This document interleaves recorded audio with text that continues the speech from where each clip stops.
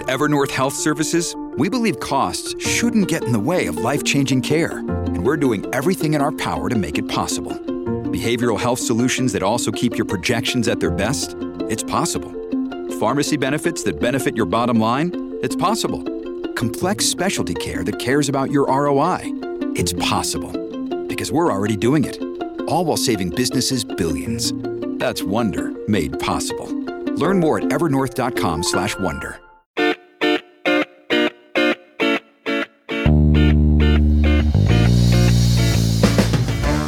Hello and welcome to the Slate Political Gabfest for May 13th, 2021, the $1 Million Jab edition. I am David Plotz of CityCast. I'm in Washington, D.C. Emily Bazelon of the New York Times Magazine and Yale University Law School is, as ever, from New Haven, Connecticut. Hello, Emily. Hello, David. Hello, John. And John Dickerson of CBS's 60 Minutes and Face the Nation, and probably lots of other things. Every CBS News enterprise you can think of joins from his home. Hello, John. Hello, David. Hello, Emily.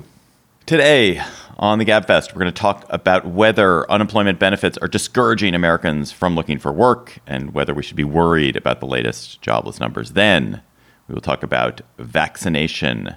Why are vaccination rates slowing? Should we be giving vaccines to India? Should we be, in fact, vaccinating all the teenagers who are now eligible for vaccines? Should we be giving $1 million lottery prizes to people who get vaccines? Yes, we should. Then we will be joined by internet security guru Alex Stamos to discuss the Colonial Pipeline hack and its implications. Plus, we will have cocktail chatter. And I know we don't cover celebrity news much on the Gabfest, but I want to just flag one story. I, for one, although you guys maybe were not surprised, that the mediator in the Kardashian-West divorce is going to be none other than former Supreme Court Justice Stephen Breyer. Breyer worked in family law early in his career, and apparently he spent some of 2020 when he was still on the Supreme Court secretly training as a mediator. So that's pretty cool. West and Kardashian, according to reports I read in People magazine, wanted a mediator who knew nothing about either of them, which made Breyer an ideal candidate. That's probably true. That part, that last part. Because none of the rest is true, because Breyer still is a Supreme Court justice, unaccountably. So one of the many American women who have withdrawn from the workforce recently is Liz Cheney, who was bounced yesterday as House Conference Chair. She is one of just hundreds of thousands, millions of women who have left the workforce. And the departure Wait, she's of women... still in Congress, David. I know. It was like a line. It was come on, give him Sorry. She lost one of her jobs, Emily. Okay. I feel like the fantasy part of the Gabfest was continuing too long for my extremely literal brain. I couldn't handle it. Go on. Fair enough. Continue. But I did appreciate his effort to try to get Thank you, John. piece of news into the conversation, because it is striking that it happened, and we're not really going to talk about it, but it's exactly. Still, it's amazing. Thank you. Thank you, John. In any case, April job numbers showed much lower employment growth than expected. The economy added a seasonally adjusted 266,000 jobs, which is much less than the million expected. It's actually not true that we added 266,000 jobs. It's that we added 266,000 jobs plus the million or so that we already always add more in the spring. And so we would have added even more had we hit the numbers that a lot of economists expected. One of the things that was striking, of course, was that there was also a huge exodus of women from the workforce. So men in general did pretty well in the job market, and the job market expanded significantly, but a lot of women left. So it looks like there are a wide variety of factors at play in what's going on. Women are opting or compelled into family care because a variety of reasons, but in part because a lot of schools still are not fully open. Also, it appears that there are jobs that were appealing to people pre-pandemic that are no longer appealing because working conditions may be a lot worse or more onerous than they were. But Republicans have fixated on one reason, John, and that is unemployment insurance, that the extra unemployment insurance is disincentivizing people from being in the job market. And that's what the problem is, and that's why the economy or the jobs didn't grow as much as people expected. Should we take that seriously? I talked to, on Face the Nation, the president of the Federal Reserve Bank of Minneapolis, and Neil Kashkari. And he said there is some evidence of this. But some evidence of what? There's some evidence that people are not looking for work as robustly as they would if they weren't getting unemployment benefits. But that is just a part of the picture, that the other bigger parts of the picture are two things. One, what you were talking about, which is that women on whose shoulders a disproportionate amount of the COVID-related care falls are still stuck with that, everything from taking care of older parents to taking care of kids. Second, there's a lot of hesitancy and fear out there. The difference between the amount of money people have in their wallets and the amount of money they're willing to spend, there's a gap. They have a lot more in their savings accounts and wallets than they're spending. And that suggests some continued fear about going out into the world. We also saw that the last quarter was one of the highest, I think, on record for paying down credit card debt.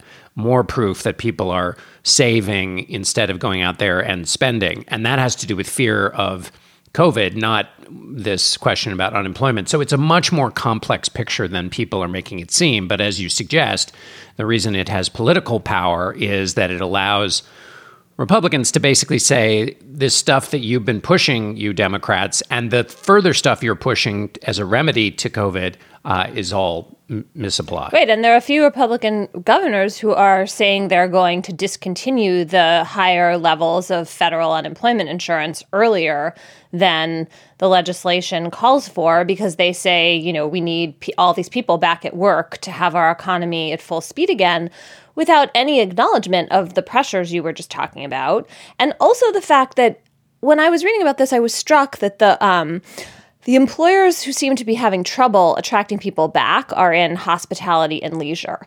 And these are really low-paying jobs. Like, people are not willing to do jobs that they don't think they're getting paid enough money for. And the unemployment insurance benefit may be part of that calculation, especially for a family, right? If your kids aren't fully back in school, you're still coping with various things, you're not going to go and take that poorly paying job. Well, maybe employers should be paying workers better to get them back. Like, that seems to me like a perfectly acceptable, even good bargain, a way of getting low-wage workers more money in the equation. And these Republican governors who are taking away the unemployment insurance early seemed completely disinterested in that. Well, so just to get in the specifics, there's this $300 a week extra federal unemployment benefit that comes out of the American ARP, the American Recovery Plan, right?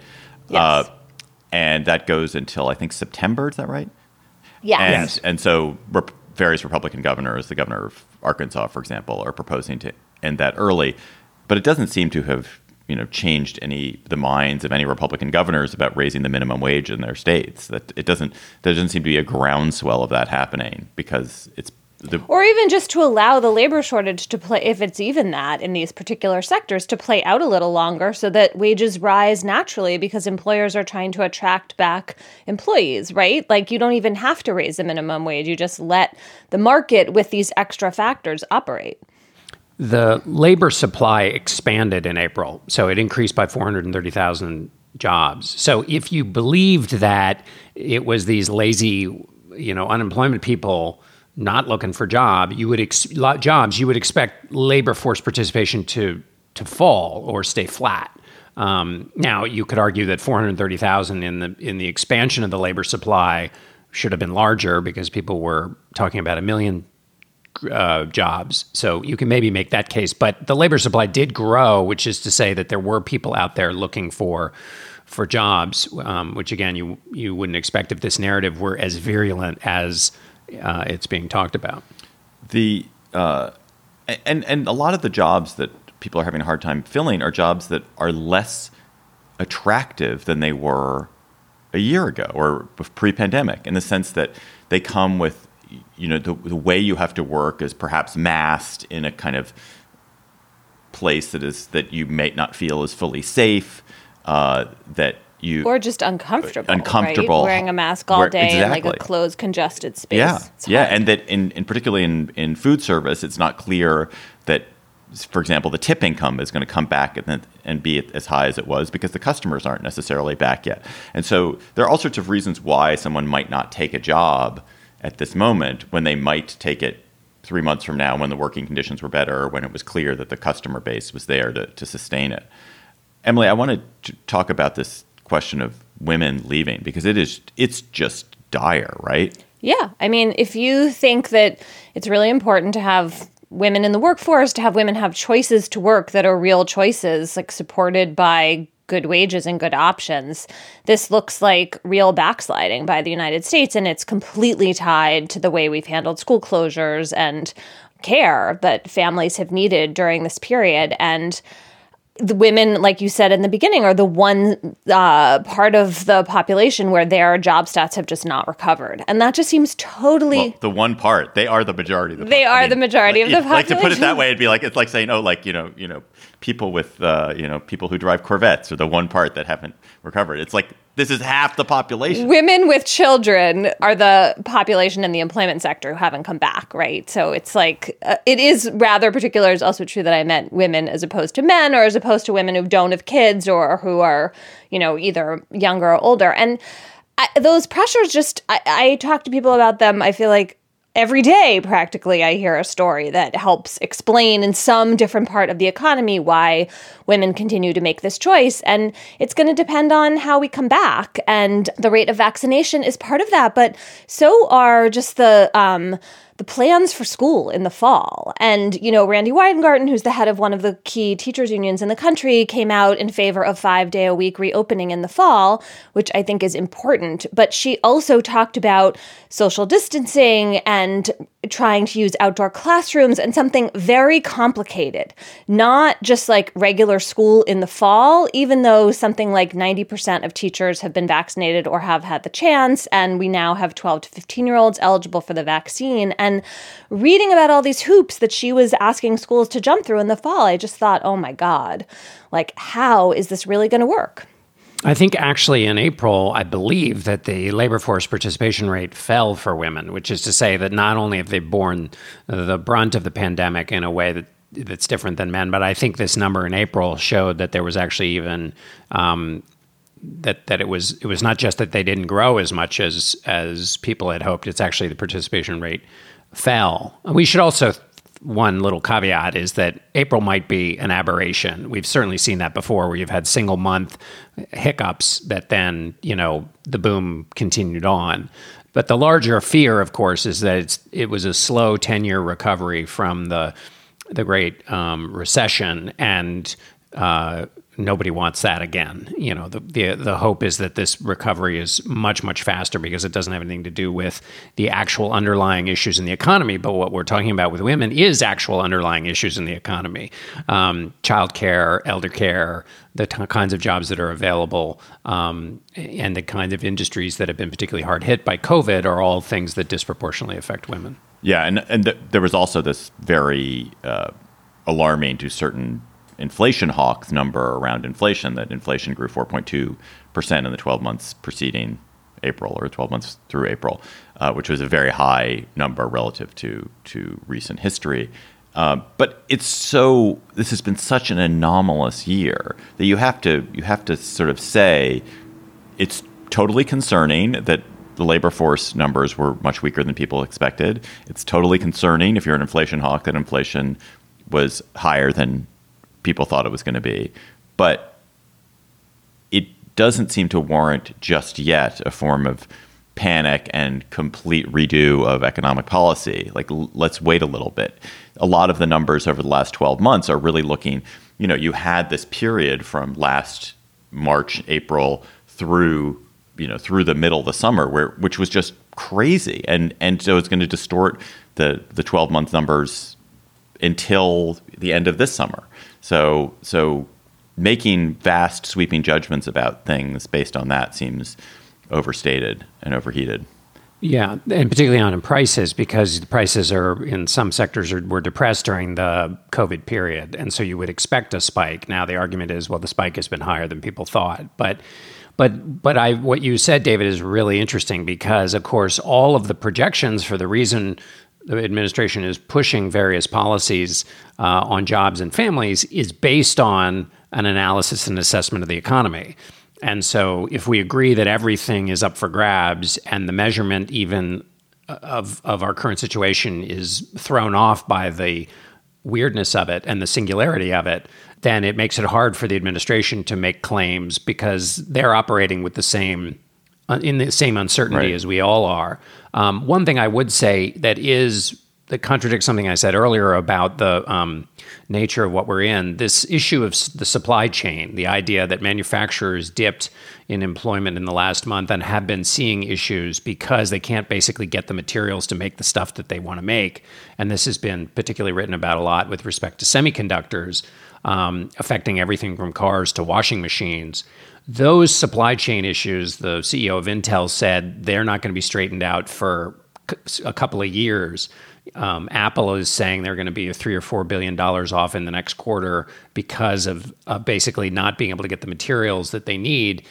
And that will take some time to kind of work its way through. That is something that's a kind of long-term economic result of the pandemic, which is harder to fix than, say, getting everybody out of their houses and spending again. Yeah, that's a good point. I just want to say one last thing about childcare, which is that I think the pandemic has actually been very useful for making the case that childcare is part of infrastructure and that it's crucial to getting women in particular, given their disproportionate share of this work, back into the labor force. So that particular point has been made loudly and clearly by the pandemic in a way that I think is useful to the plans of the Biden administration. Yeah, I keep going back to Juliette Kayyem when she guested on the GabFest way back early in pandemic. And she said, at Homeland Security, they had made plans for all these pieces of critical infrastructure, 18 different kinds of critical infrastructure, if I remember the number correctly. But you know what they left out? Schools. They left out schools and kids. Nobody thought, oh yeah, that's critical infrastructure. Because if people cannot rely on their children being somewhere safely, then they cannot do all the other things they need to do. Yep. Slate Plus members, you get bonus segments on the GabFest and other Slate podcasts. You get to also get ad-free versions of Slate podcasts, and you can support the excellent journalism that Slate is doing.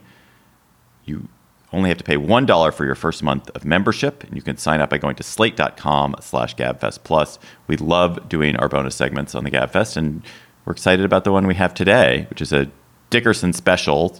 Although it's not John's idea, but he saw it out in the world and decided it belonged to us, which is what's the event that most changed our path in life that was not marriage, effectively.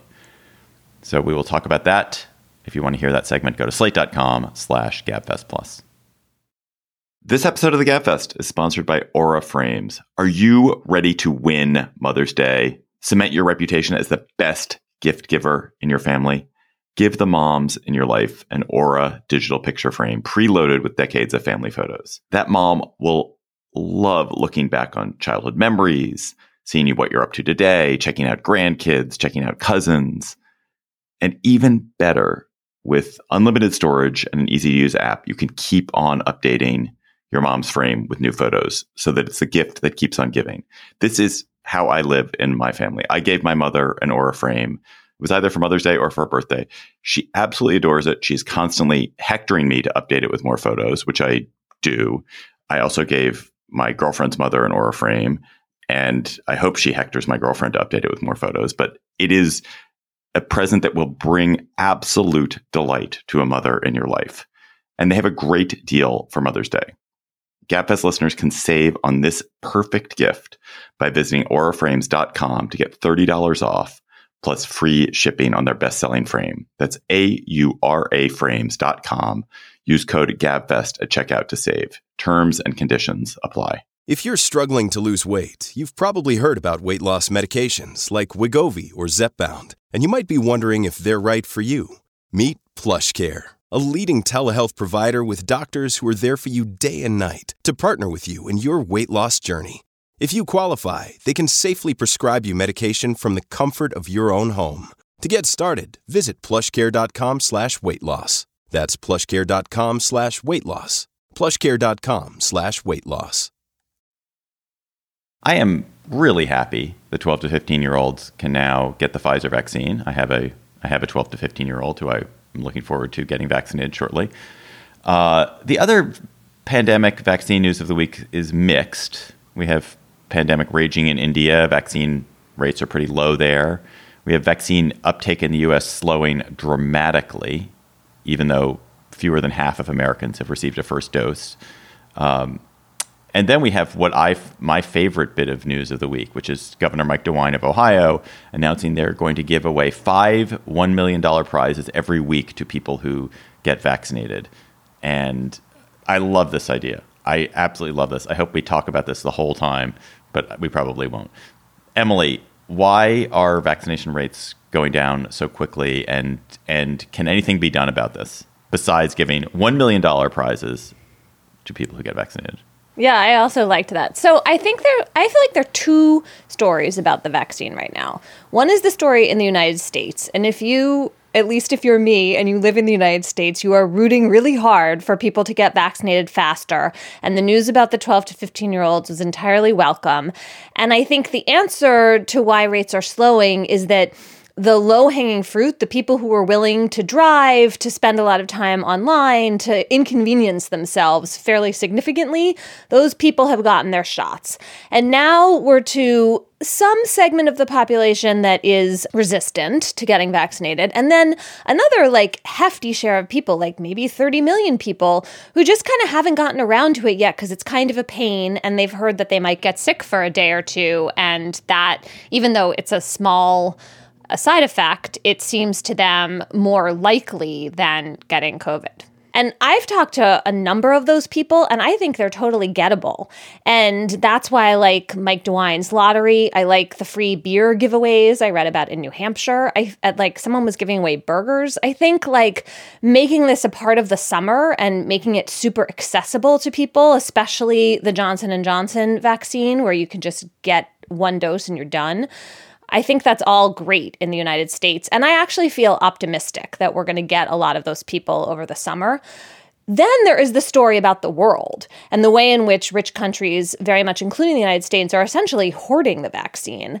And when I go back to the segment we did months ago with Ezekiel Emanuel, my memory was that we were not supposed to be vaccinating American teenagers before we vaccinated older people in poor countries, developing countries, especially when there's a terrible outbreak in India. And so Can I interrupt you for one? Emily, we weren't supposed to be vaccinating us. Yes, the argument that Emanuel was making was that even people like us, even healthy adults, shouldn't get vaccinated that early. Totally. We were supposed to be vaccinating at-risk populations in wealthy countries and then as fast as possible sending vaccine to at-risk people abroad. And we are not doing that at all. And I find that it makes me feel hugely guilty and concerned. Although the funny thing is, at the time, India was doing so well.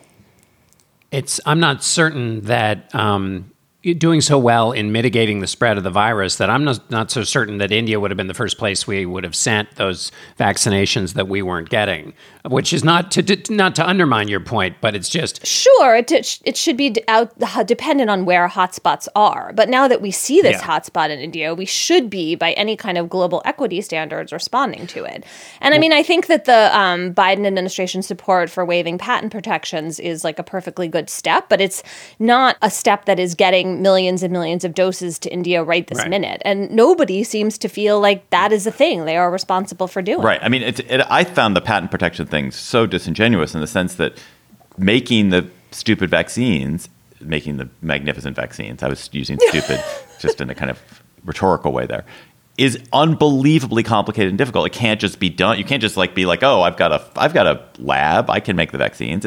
It's very complicated, especially right. So you need tech knowledge. The Pfizer and Moderna ones. Yeah, although the Prime Minister of India did call the president and ask him to do this. So while everything you say is true, in the face of carnage and what's happening in India, to deny a request, it just seems to me to be politically impossible. But also one thing I would add is it's not just from an equity standpoint, it's from a viruses can jump over boundaries really fast and come get you standpoint. And the whole idea that, we could end up with a variant that breaks through the vaccine is much more likely if you have hundreds of thousands of cases mutating. And the notion that it matters more to prevent a smaller number of cases in the United States than all these hundreds of thousands abroad, that just doesn't make any sense.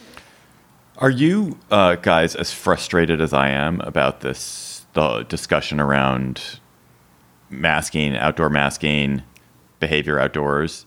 Yes. Your colleague, more frustrated, perhaps. Your colleague, yeah, Emily, David Leonhardt, wrote this really quite brilliant piece in the New York Times about how misleading the CDC guidance on outdoor behavior was. Emily, maybe you want to talk about that? Sure. I mean, what David did was the CDC has issued this ultra cautious statement that fewer than 10% of cases of transmission were outdoors. In fact, it might be something more like 0.01%. And so David was taking apart how they reached that statistic and saying that it was misleading, and then pointing out that we're at this juncture, and I feel this like so strongly, just for whatever reason, that the CDC and the official guidance feels too cautious in a way that does not seem evidence-based and is itself damaging in terms particularly of mental health. So for me, what was really very frustrating is the CDC's recommendations for camp. The idea that kids are supposed to be wearing a mask all the time outside, even if they're eating and swimming. It's crazy. It's crazy, and it's going to ruin the summer for all these kids who what we should be doing this summer is making camp available to everybody and trying to get kids outside and running around. Even adults. Yeah, seriously. But especially kids, their social and emotional development, their mental health seems more important to me than anything right now. And instead, we're, encumbering camps and kids with these unnecessary restrictions that, I assume the CDC is going to end up lifting them, but the CDC director was so defensive in the face of totally legit questions from Senator Susan Collins this week. And liberals accuse conservatives of being anti-science in the COVID debate, and they have been. And there are ways in which refusing to wear a mask is much more obviously acutely dangerous than being overly cautious, but over caution has its cost, and we are starting to really cross a threshold. And so I was really happy to see David's piece, because I feel like there is starting to be more pushback now from the media about some of these onerous ideas, but it still is sort of, I think, really handicapping us. Since I am now in the business, fortunately, of interviewing former FDA Commissioner Dr. Scott Gottlieb every week, I have lots of contact with somebody who has the most forward-leaning feelings on this. His last week he was saying basically they should lift the mandates for indoor masking for places like San Francisco, where you have 70 to 80% of the population has been vaccinated.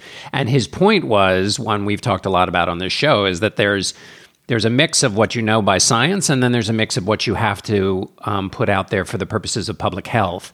And public health has some fuzziness to it, which is you may not know to an absolute certainty that it's okay to engage in certain kinds of behavior, but that if you are just your rules are so stringent, A, people will stop listening to you, and B, in the winter, when cases go back up again and states and the CDC and others might have to give out guidance to rein in our activities, nobody's going to listen if you've blown all your credibility. And the final thing I would say is when the numbers are rising, when you know the future numbers are going to be higher than what you see today, which was the case for so much of this pandemic, being extra cautious was wise because you knew the future was going to be worse than today. But now the opposite is the case. We know the numbers are going to be much lower in the future than they are now because of vaccinations. And so that's his argument for leaning in, is that you should change your mindset. Instead of being hyper cautious, you should be hyper aggressive because you know where the trends are going and that those trends have science behind them. That is very persuasive. And I am so perplexed and frustrated by this. I'm perplexed and frustrated, particularly by the people who say, oh, there's no cost to having these mandates or to encouraging masking behavior outdoors, indoors, wherever, but particularly outdoors at this point. And there's this sort of anti-scientific element to it, which is the same people who are talking about the science are now saying, oh, no, you have to value people's feelings over the actual science. But it's this misperception that there's not a cost to people having their faces covered and being physically quite distant from each other out in the world. We are social animals. What we are designed for is to look at each other's faces, make human connections, react to each other, talk to each other, interact with each other, touch each other. And we've been deprived of it. Children have been deprived of the act of learning it. All of us have been deprived of it. It's tragic. I mean, like, this is the thing that we do best as human beings, is read each other's faces and look at each other. That is literally what our brains are designed to do. The masks do have a cost, and we should acknowledge it and face it. And the sooner we can be done with them in safe situations, we should be done with them. Can I add one quick thing? And the other thing that the danger of getting this wrong does is it muddies and screws up the original reason that masking was a smart idea. It allows people to say, you see, we've been saying this for months. But what you're identifying, David, is that the costs of this have now outweigh the benefits. That's always been the calculation. Masks were always what you describe, but it was just they were worth doing because of the benefits of wearing them. Those now have shrunk, and so you change your behavior. I just don't want anybody to think that, masks were always right. had that cost, yes, but they were sure. It was worth incurring those costs. Right, it's just recognizing that there's a cost-benefit analysis and it can change over time based on Right. conditions, right? I mean, the other thing that I worry about, and this goes back to the point you were making, John, about, it's basically a Chicken Little problem, right? That if you tell people to do something they don't want to do and they knuckle under for a time and then they start to feel like it's totally unnecessary, they're not going to listen to you. I mean, that is happening all over. I was in Atlanta I think this it's week. Peter. I think it's The Boy Who Cried Wolf. The sky never falls. Okay. You're right. I'm just digging into Well, that. but I feel like you could use both of them if you tried. But I think you're right that The Boy Who Cried Wolf is the more obvious. What is this? It's not a metaphor. It's like a aphorism Allegory? or fable. Allegory. Thank you. Okay. Parable. Thank you, Jocelyn. The better parable. Okay. The Boy Who Cried Wolf. I was in Atlanta this week. People are not wearing masks. I was on a flight home yesterday. People started off with their masks on because, the airline attendant came on the loudspeaker and told everyone that was federal law. And then as people got served drinks or took out food, they took their masks down. And I looked around halfway through the 2.5-hour flight, and half of the people had not put their masks back over their nose and mouth. And I thought uh-oh. And then I thought, a lot of them are probably vaccinated, and people are just making these decisions. And because we've been given these overly restrictive rules, and it just feels like this weird time in which there are some people who are going to have very strong tendencies to shame other people into putting their masks back on. And personally do not think that a flight is the best place to take it off your nose and mouth. But I feel like this overcaution is already getting ignored by large parts of the population, and the amount of social division and tension over this, it's high. One little point I'd like to slide in here, that I went on a bit of a rabbit hole journey on Thursday morning about the New York Yankees. There were 7 cases of people who tested positive in the Yankees, even though they'd been vaccinated. And they're all vaxxed. Oh, I was wondering about that. Yes. So was I. And so, like a dumbass, I asked on Twitter what people thought and if they'd seen any explanation for this. And the level of sanctimony was extremely high in terms of the way vaccines work and don't work. Because you don't understand the basics, John. You need it explained to you with as much, anger as possible. Right, exactly. Which is a real shame, by the way, to what we were talking about on Slate Plus last week, which is that it has become the case in social media, or it has always been the case in social media. You're not allowed to ask a question because if you ask a question, people just tell you what a dumbass you are for asking the question. But what struck me was interesting is 7 people. And so we know that one of the things about the vaccinations, according to the CDC, is that they prevent you from testing positive, and then if you do test positive, they prevent you from illness. It's both. It's not it's not just that you don't get the illness. There is some shielding from even picking up and being positive at all. So then the question is, and we also know from studies so far that it's hard that you can be asymptomatic and not shed. So I still don't know what the answer is. It seems to be, from people who seem to know what they're talking about, that it's a combination of 2 things. One, they got the Johnson & Johnson vaccine, which is a little bit less powerful or provides a little bit less coverage than Moderna and Pfizer. Secondly, 6 of the 7 are asymptomatic. What I still don't know is if you are asymptomatic and vaccinated, Are you not shedding at all? Or are you like an asymptomatic person who's not been vaccinated, which means you can shed? I didn't quite get that answer by airtime. I think that the reason is nobody quite knows. Probably it's very unlikely that you would transmit, but I don't think we know the answer definitively. Right. And then my very final point is the reason the Yankees are testing like mad. So if we tested every person in the world who'd been vaccinated in the United States, we might find a lot of cases like this where you're asymptomatic and yet you have it, would test positive, but it doesn't really, you wouldn't know it unless you were actually tested. So anyway, it's still really an interesting story. Step into the world of power, loyalty, and luck. I'm gonna make him an offer he can't refuse. With family, cannolis, and spins mean everything. Now, you wanna get mixed up in the family business. Introducing The Godfather at ChumbaCasino.com. Test your luck in the shadowy world of The Godfather slot. Someday, I will call upon you to do a service for me. Play The Godfather, now at ChumbaCasino.com. Welcome to the family. No purchase necessary. VGW Group. Void where prohibited by law. 18+. Terms and conditions apply. Hackers have used a ransomware attack to shut Colonial Pipeline's 5,500-mile pipeline that supplies much of the East with petroleum products. They used ransomware supplied by an organization called DarkSide. A lot of this is just gibberish to me, but fortunately, this gibberish is about to be explained to us by Alex Stamos, the director of the Stanford Internet Observatory, the former chief security officer of Facebook, internationally recognized expert on cybersecurity, GabFest guest in these dark times. So Alex, welcome back to the GabFest. Can you explain to us what DarkSide is, and is this useful to think of this, what's happened with the pipeline, as an economic attack or a sort of an attack on the United States, or is it all conflated? Yeah. So first, thanks for having me back. I appreciate being on the GabFest whenever something horrible happens on the internet.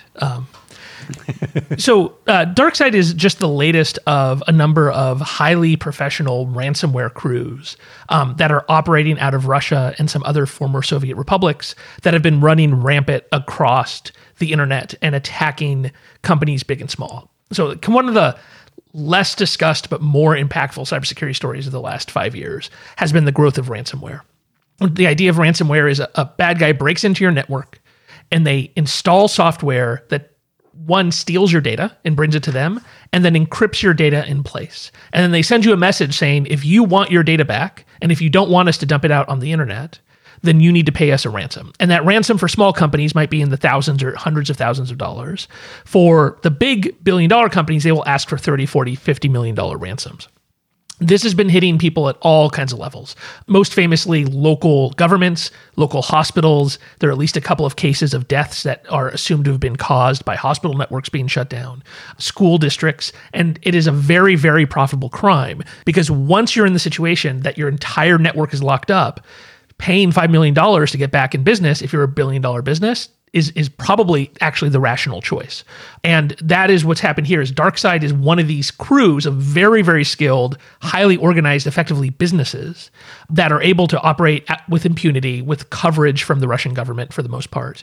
And DarkSide is kind of famous of being a big game hunter. So instead of going after the local mom and pops and small retail and such, they go after big publicly traded companies and ask for huge ransoms. I thought it was interesting that DarkSide seemed kind of sheepish that they had actually caused so much disruption, right? Like they seemed to think like, oh, we just wanted our money.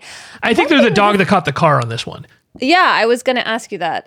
One thing that interests me is the fact that, as I understand it, there are federal regulations requiring better cybersecurity protections for electricity grids than there are for pipelines, even though pipelines seem like, to me, the same kind of infrastructure, the same kind of situation where you have a company that's private but playing this vital role in the economy.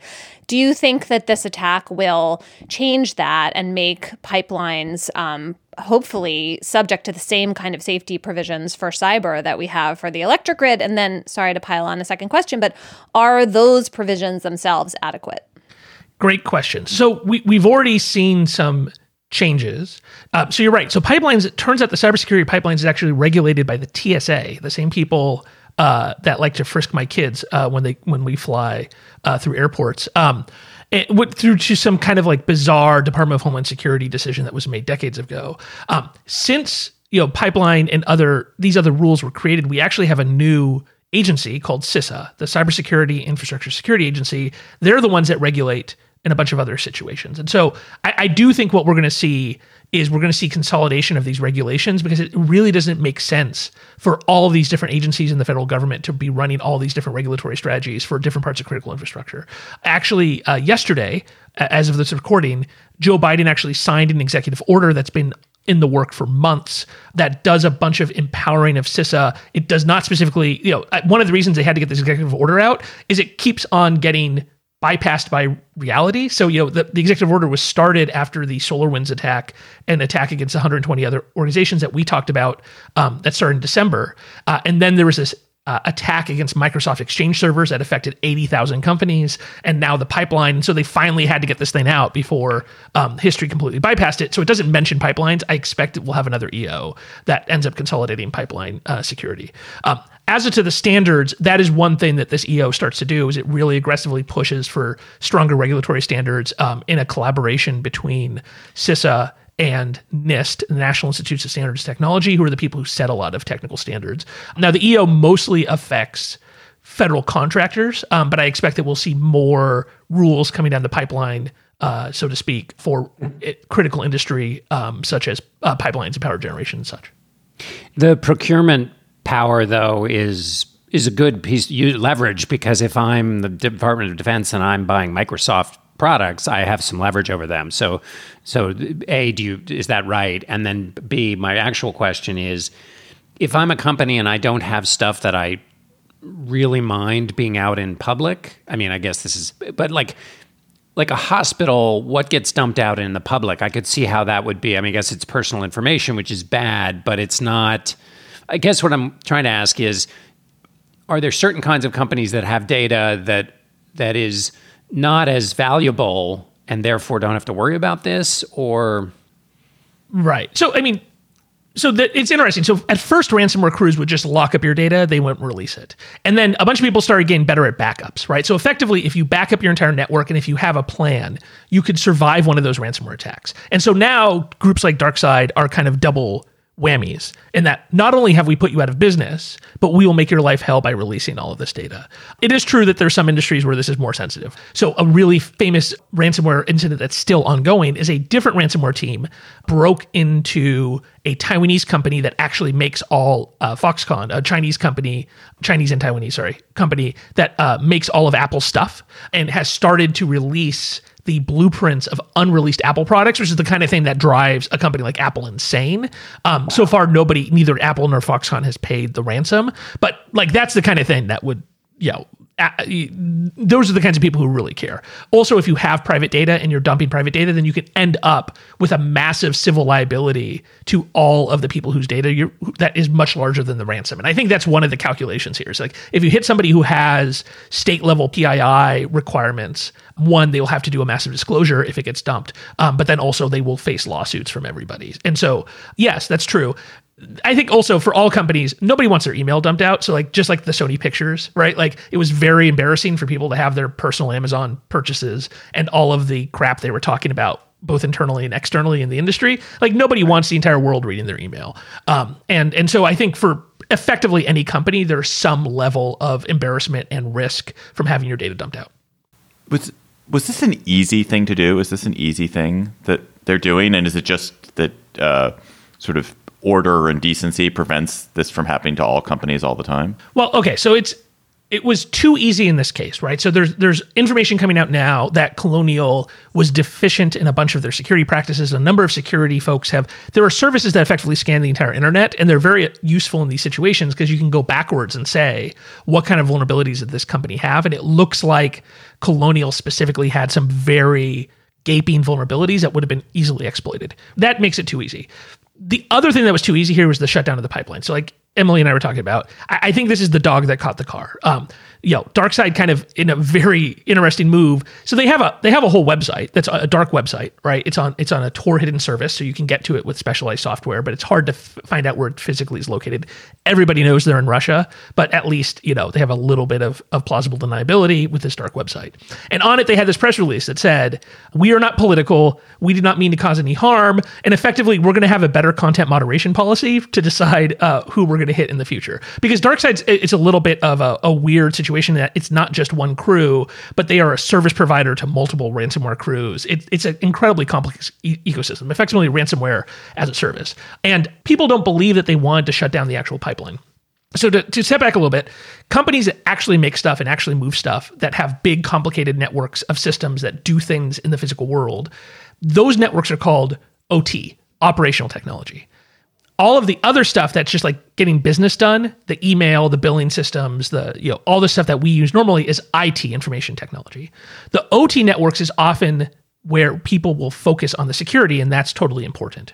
But what this has demonstrated is that organizations that make stuff or move stuff or do very complicated logistics, if their IT systems are down, they probably can't operate the OT, right? It's like the IT systems that tell people what knobs are you turning, what work are we doing? And so if you can't talk to each other, if you can't communicate, and in this case, it looks like if you can't bill your customers and you can't track what's going through your pipeline, then it doesn't matter if the OT network is secure because you have to end up turning it off. And I think the DarkSide people didn't understand that, and they are in big trouble. Like, this is a big deal because it's like they have now been more effective than any terrorist group has in disrupting like American gas supplies, for example. So they're very possibly going to see that they're going to get added to the same kind of list to which we add, they might end up with OFAC sanctions via the Treasury. That, there is a non-negligible chance that we start renditioning or even killing some of these guys, right? Because it's like there's not a good history of messing with America's oil supply for people. Like it's not the kind of thing that we take well as a society. And considering the political implications here, you could see the entire weight of the federal government coming down on these people. Wow, that's so interesting. I mean, I had been thinking of this as the kind of like medium level threat that in some ways is useful because it makes everybody wake up to this problem and, hopefully tighten regulations, make sure that companies like Colonial don't have these gaping holes that you're talking about. And it seemed, in a sense, obviously shutting down supply for a week to the southeast of the United States is like something, but it seemed less dire than the SolarWinds breach. I wonder if that hierarchy makes sense to you or whether you think like, actually, that's not a useful way to think about it. I mean, they're different things, right? Like the SolarWinds issue seems to have had no physical impact. Like it hasn't had any real impact on people's lives, but it's hard to tell what the long-term intelligence impact is of whatever the SVR was able to gather during that period of time, right? And so it's going to be hard to judge versus, shutting down a pipeline. You have it's immediately obvious. Like, but the truth is like the ransomware teams are causing more kind of human misery than most of these state actors, right, who are just stealing data. Again, it's hard to tell because you're talking about intelligence operations that we don't really know about. We don't know about if any spies have been captured in Russia and executed. And there's some evidence of this kind of stuff of a number of these Chinese hacks where they stole huge amounts of data and it wasn't clear what the outcome was, but things like American spy networks get wrapped up and such. And so it's quite possible that it will take years for us to understand what the impact of the SVR operation was. Alex, you mentioned that Apple still has an ongoing ransomware issue. How many of these other kinds of ongoing low fever or maybe high fever, slow burning ransomware things are there out there? Ransomware negotiations probably happen hundreds of times a week. And there are professional companies that you hire effectively, just like because of kidnappings, you ended up with the professionals that you call, and that the insurance companies often find and pay these people on behalf of the companies. And they will come in and they'll look at the ransomware and they're like, okay, how are your backups? What do your processes look like? Oh crap. Okay. You guys are in trouble. We got to pay. And then they will go handle the negotiations and be like, hey, it's Bob from, ransomware company. How you doing? Right. Like, cause they have these relationships. And so interesting enough. So Brian Krebs is a really good journalist in this area. And in his blog, they just talked about a negotiation between DarkSide and a different company in which DarkSide ended up demanding $30 million. And there's this back and forth negotiation of like down to 12 million. Right. So this kind of stuff happens all the time. And these guys are like, effectively, you bring in professional negotiators that kind of make the case to the ransomware people of, this is the amount of money that it is worth it for my clients to spend, and therefore that is the most you will get. And, for $12 million, most of them will say yes. Wow. Last quick thing on that. Is this all done in crypto? If there was no crypto, would this be much harder? Yes. Bitcoin has completely revolutionized cybercrime. So like 15, 20 years ago, it was really hard to make a living as a professional bad guy, right? Like to steal enough money to be a professional hacker was quite difficult. And you'd have to hit lots and lots of smaller accounts. You'd have to do some business email compromise, get some wires and such. It is very, very hard to get illegal money out of the financial system. So when I was at Facebook, we actually had a scam. It was very low tech that stole $110 million from Facebook. I can talk about this because there's actually a Department of Justice indictment, which is the kicker here, which is the guys that did it. Again, I think they're the dog that caught the car. They were doing the kind of scam that you steal $500,000, $1 million in wire transfers when companies paid their suppliers. And they didn't realize the supplier they took over, the first payment Facebook made to them was $110 million. And for $110 million bucks, like the Southern District of New York will get on the phone, the judges will get on the phone, the FBI will get on the phone, Deutsche Bank will get on the phone, the Bank of Cyprus, who is the actual shout out to my people, was the actual recipient of the wire. They'll get on the phone because they're worried about their SWIFT access. And these guys are in jail, right? Because it's super hard to get $110 million out of the banking system. Again, stealing $110 million in Bitcoin is like a Thursday, right? And that is the kind of the challenge here, is that cryptocurrency has made it very easy for these guys to take this money, to launder it. And it would be very difficult for them to operate like this if it wasn't for that. Alex Stamos is the director of the Stanford Internet Observatory.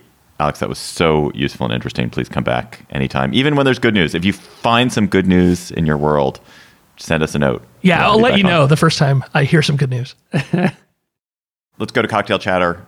John, when you're sitting next to the pipeline that delivers you not petroleum products, but a direct line of whiskey straight from a distillery, what will you be chattering about?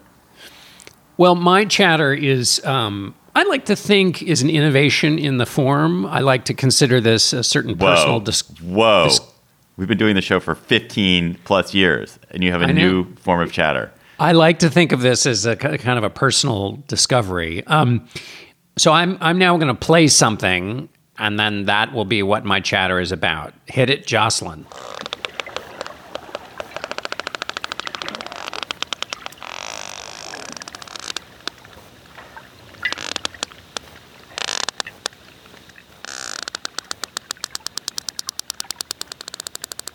So what that was, it was not the sound of a hammock twisting in the wind, which is what it sounds like to me, but that was the sound of sperm whales talking to each other. My chatter is about this concerted effort to figure out what in the hell they're saying. And it's the first effort.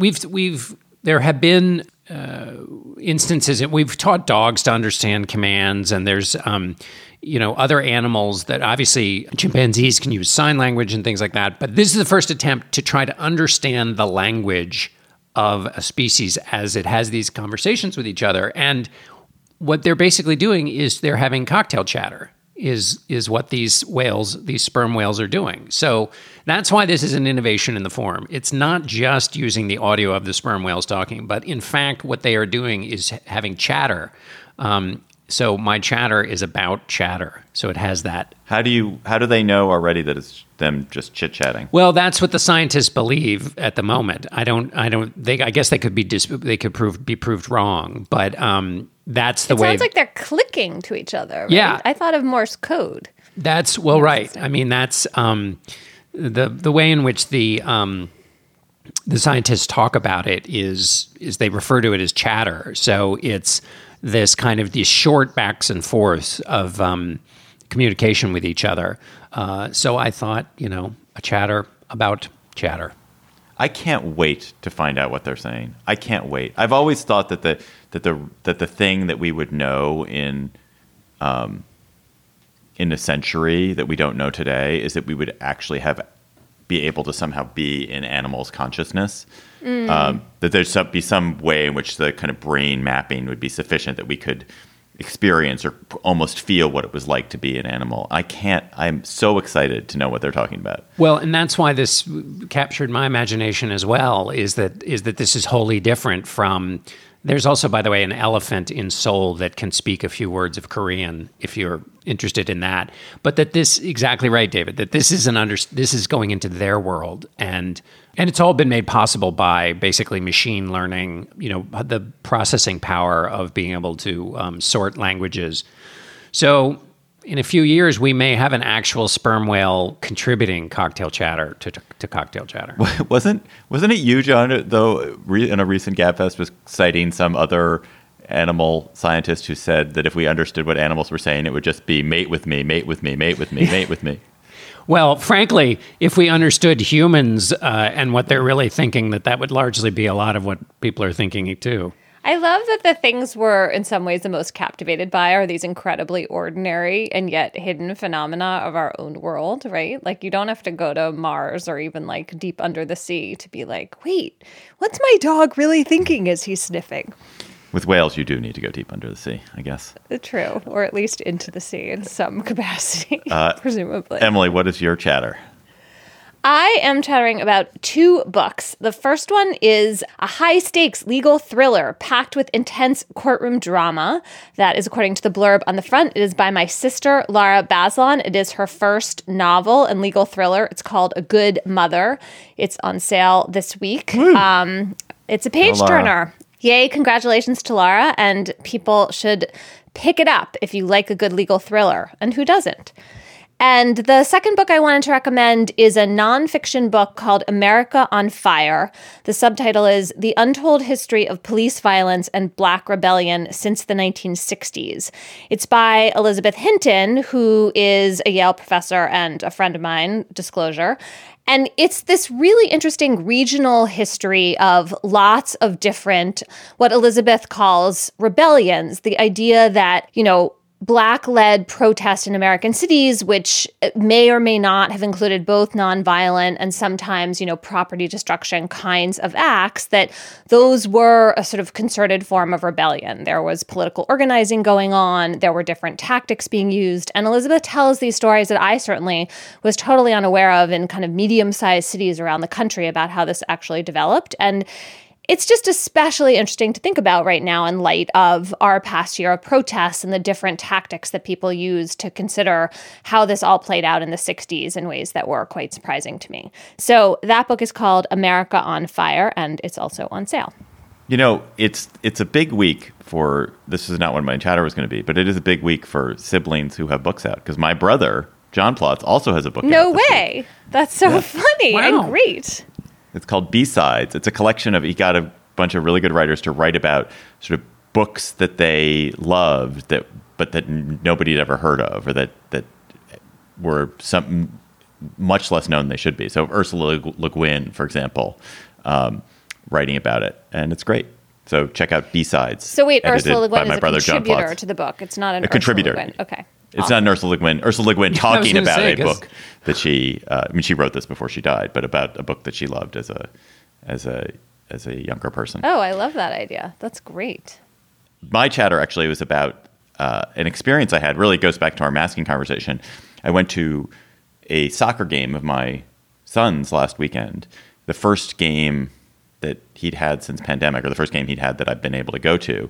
And it was so fantastic to be able to hang out with the other parents.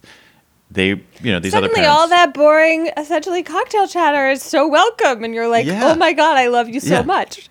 Where have you been all my year? Exactly. And these are not close friends. These are people who are not close friends. I mean, some of them aren't really friends at all. And They're people all the better for it.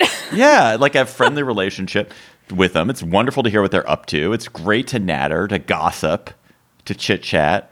And talk to people who are not the same people I've always been talking to for the last 15 months. It was joyful. It was magnificent. It was like the most fun hour I spent in the week, practically. I'm so with you about all these like informal contacts that we've been missing. And it's like the people who you might not have ever seen, but like there are lots of people like that in your life, lots of those interactions, and they're fulfilling in their own way, and we have been deprived of them. Can I suggest for a future topic of conversation that we figure out I feel like there's a window in these kinds of conversations. First of all, you need small talk. You need the kind of shallow and paddling around in basically the banalities of life to just give everybody a break and just have that kind of human connection that David's talking about without having to raise the damn stakes so high. Having said all of that, it does seem to me that we're in a position in a period where people have thought deeply about their lives over the last, 18 months or whatever it is. And they've probably come to some really interesting conclusions. And it would be great if there could be a norm or a way to ask questions that might seem a little bit like too deep for the sideline. What is your revelation? Yeah, exactly. Right. What is your revelation? Because everybody has them, and we're in this window where the joy of rushing back into conversation should allow us the slightly odd question of like, what's been your deep personal revelation that you've had over the period of time? And if we don't seize it now, regular life will paper over, these interesting moments. So anyway, we need to find a convention that allows this question to be asked without the person on the sideline moving away from you and going over by the orange slices, because that's what always happens to me. Good idea, John. I love it. What is your revelation right after, wow, it's such a sunny day? Yes, exactly. Why did the principal quit? I don't know. No one knows. Listener chatter, you all continue to tweet great chatters to us at @SlateGabFest. Please keep them coming. Also, please keep coming. If you have ideas for us to things to talk about on Slate Plus, by the way, tweet those to us also. We like those suggestions. Yeah. But please send chatters. There's so many good ones, and also great letters this week from you, dear listeners. There were a number of really wonderful, thoughtful, wise letters, some rebuking us, some elaborating on things that we said, and appreciate that. So you can email those to us at gabfest@slate.com. Our listener chatter comes from Adam Shear. Adam, take it away. Hi, Gabfest. I'm Adam Shear from Brooklyn. My listener chatter is about the Uncensored Library. It's a library filled with books and articles that are censored in their country of origin, but the library is built entirely in the digital Lego video game Minecraft. It uses the game to get around cyber censorship because even in countries where websites and blogs and the free press are strictly limited, Minecraft remains accessible to everyone. I love this Borgesian story that feels like it sits at the intersection of an easily dismissed format for many with real potential for positive change in the world. And that story Adam is talking about is by Walker Kaplan for LitHub. That is our show for today. The Gabfest is produced by Jocelyn Frank. Our researcher is Bridget Dunlap. Gabriel Roth is the editorial director of Slate Audio. June Thomas is the managing producer of Slate Audio. And Alicia Montgomery is the executive producer of Slate Podcast. You should follow us on Twitter at @SlateGabfest. Please tweet chatter to us and send us also ideas for Slate Plus topics. For Emily Bazelon and John Dickerson, I'm David Plotz. Thanks for listening. We will talk to you next week.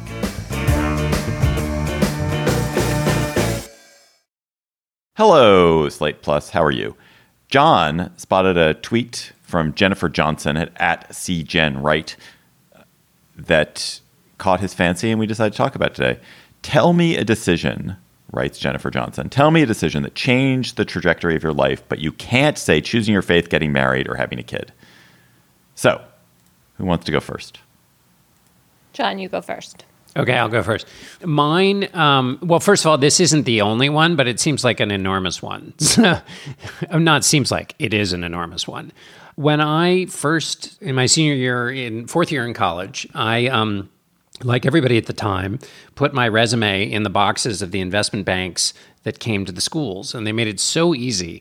They had set up the little tables, you put in your resume, and then they called you back, and they flew you to New York. They interviewed you in New York, and then, you maybe got a job or didn't get a job. So I was only called to New York by one firm, Smith Barney. There were other ones I'd talked to, but they wouldn't fly me to New York, which was a kind of, getting past a certain hurdle. I interviewed with them, and basically the guys who interviewed me said, you don't want this job, and we don't want to give you this job because you should be off doing something like working on Capitol Hill or working in the Senate or doing something that has to do with government, which is weird because I was an English major. I had dropped my government major midway through. But anyway, they basically said, we could give you a job in investment banking, because part of the thing about investment banking is they were hiring people who didn't have any skills in math or money or any of that, which would include me. And they basically said, this is not what you should be doing. But it was incredibly attractive. It was a huge paycheck by the standards of the time. I mean, obviously it still is. And it meant I could move to New York, which I really wanted to do. And it was a crushing blow. And I was also irritated at them for thinking they knew better what I needed than I did. I thought I was so furious. And I was like, I'm graduating college and I don't have a job and I don't have So basically I got the only job I could, which was as a secretary at Time Inc. And at a significantly reduced, or barely a salary, and never looked back. Basically went into journalism. So that determined my career path. So is that a lesson in those people actually knew better in some weird way, or just that serendipity plays a huge role in people's lives? Or both? I think That was just a snippet from our Slate Plus conversation. If you want to hear the whole conversation, go to slate.com/GabFest Plus to become a member today. Hey guys, it is Ryan. I'm not sure if you know this about me, but I'm a bit of a fun fanatic when I can. I like to work, but I like fun too. It's a thing. And now the truth is out there. I can tell you about my favorite place to have fun. Chumba Casino. They have hundreds of social casino style games to choose from, with new games released each week. You can play for free anytime, anywhere. And each day brings a new chance to collect daily bonuses. So join me in the fun. Sign up now at ChumbaCasino.com. No purchase necessary. VGW Group. Void where prohibited by law. See terms and conditions. 18+.